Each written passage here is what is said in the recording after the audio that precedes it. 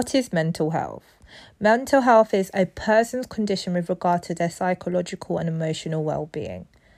Hi guys, so today I'll be just describing some types of mental health problems, which are anger, anxiety and panic attacks, bipolar disorder, body disorder, borderline personality, depression, drugs, eating problems, loneliness, obsessive compulsive disorder, paranoia. If you feel like you have any of these, please seek out, please do.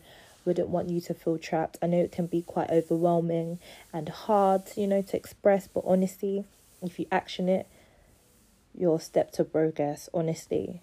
I know it can take time, but you will definitely get there. So a good organisation I would suggest is Mind. We're going to obviously signpost different organisations or platforms that help with mental health. So just, slide to the next slide. But I hope all is well and we are here.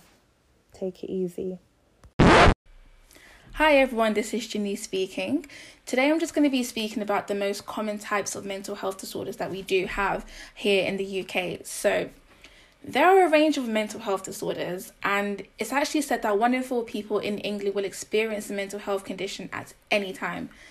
Anxiety and depression are the most common mental health disorders in Britain, with 7.8% of people meeting the criteria for diagnosis. But this has actually skyrocketed as a result of the pandemic. So briefly, as I mentioned before, I'm just going to be speaking about the common types of mental health disorders that we do have here in the UK. So the first one is generalized anxiety disorder. This is excessive anxiety and worry that people find hard to control. It's actually coupled with physical symptoms such as fatigue, irritability, and also headaches. The second type I'm going to be speaking about is depression. So this is when an individual would experience extreme low moods. So feelings of worthlessness, guilt, and also lack of interest. And it can also impact your physical health as well. We also have PTSD, which stands for post-traumatic stress disorder. And this is just a range of different symptoms that occur due to an individual being exposed to actual or threatened trauma. So, for instance, an individual may have memories or flashbacks, disruption to thinking, and their emotional state as well, distressing dreams, and also just feelings of being detached from other people as well. But essentially, there are so many different types of mental disorders, and some are actually more complex than others, ranging from bipolar disorder, OCD, paranoia, eating disorder, schizophrenia, and there's more. But it's very important just to take your time and just to be patient with other people. Try to be more sympathetic by learning more about mental health as well. And if you are finding it very difficult to cope currently, just remember that there are people out there to help you.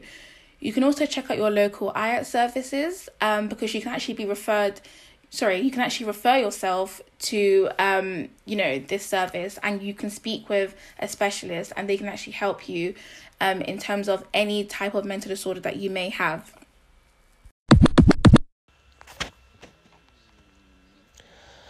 I just want to start off by saying that everyone's mental health fluctuates.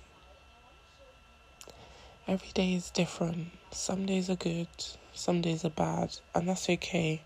When it comes to mental health, you have to be patient. Your psyche is delicate.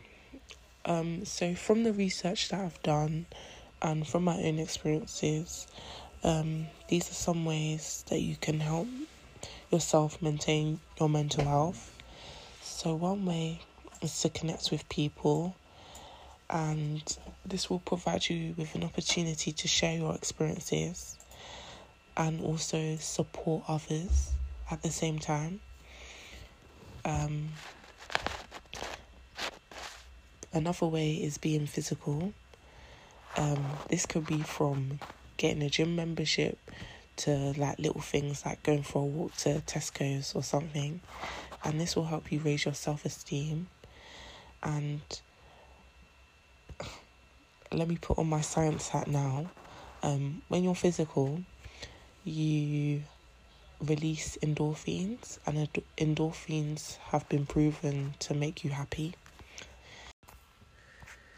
So another way that you can maintain your mental health is by learning a new skill. So think about something that you've always wanted to try, and I challenge you to go and try it. Learning a new skill will help you boost your self-confidence and raise your self-esteem. It may also help you build a sense of purpose, and it will help you to connect with other people. The same benefits of learning a new skill can also be found in my next point, which is to give to others. And when I mean give to others, that's doing like voluntary work or charity work. And that can also, build self-confidence, self-esteem, may help you build a sense of purpose, but it will help you connect with other people. Now, last but not least, is to pay attention to the present moment. This is referred to as mindfulness. This is when you reflect on your thoughts and your feelings, your body and the world around you. Mindfulness can help you enjoy life more and understand yourself better.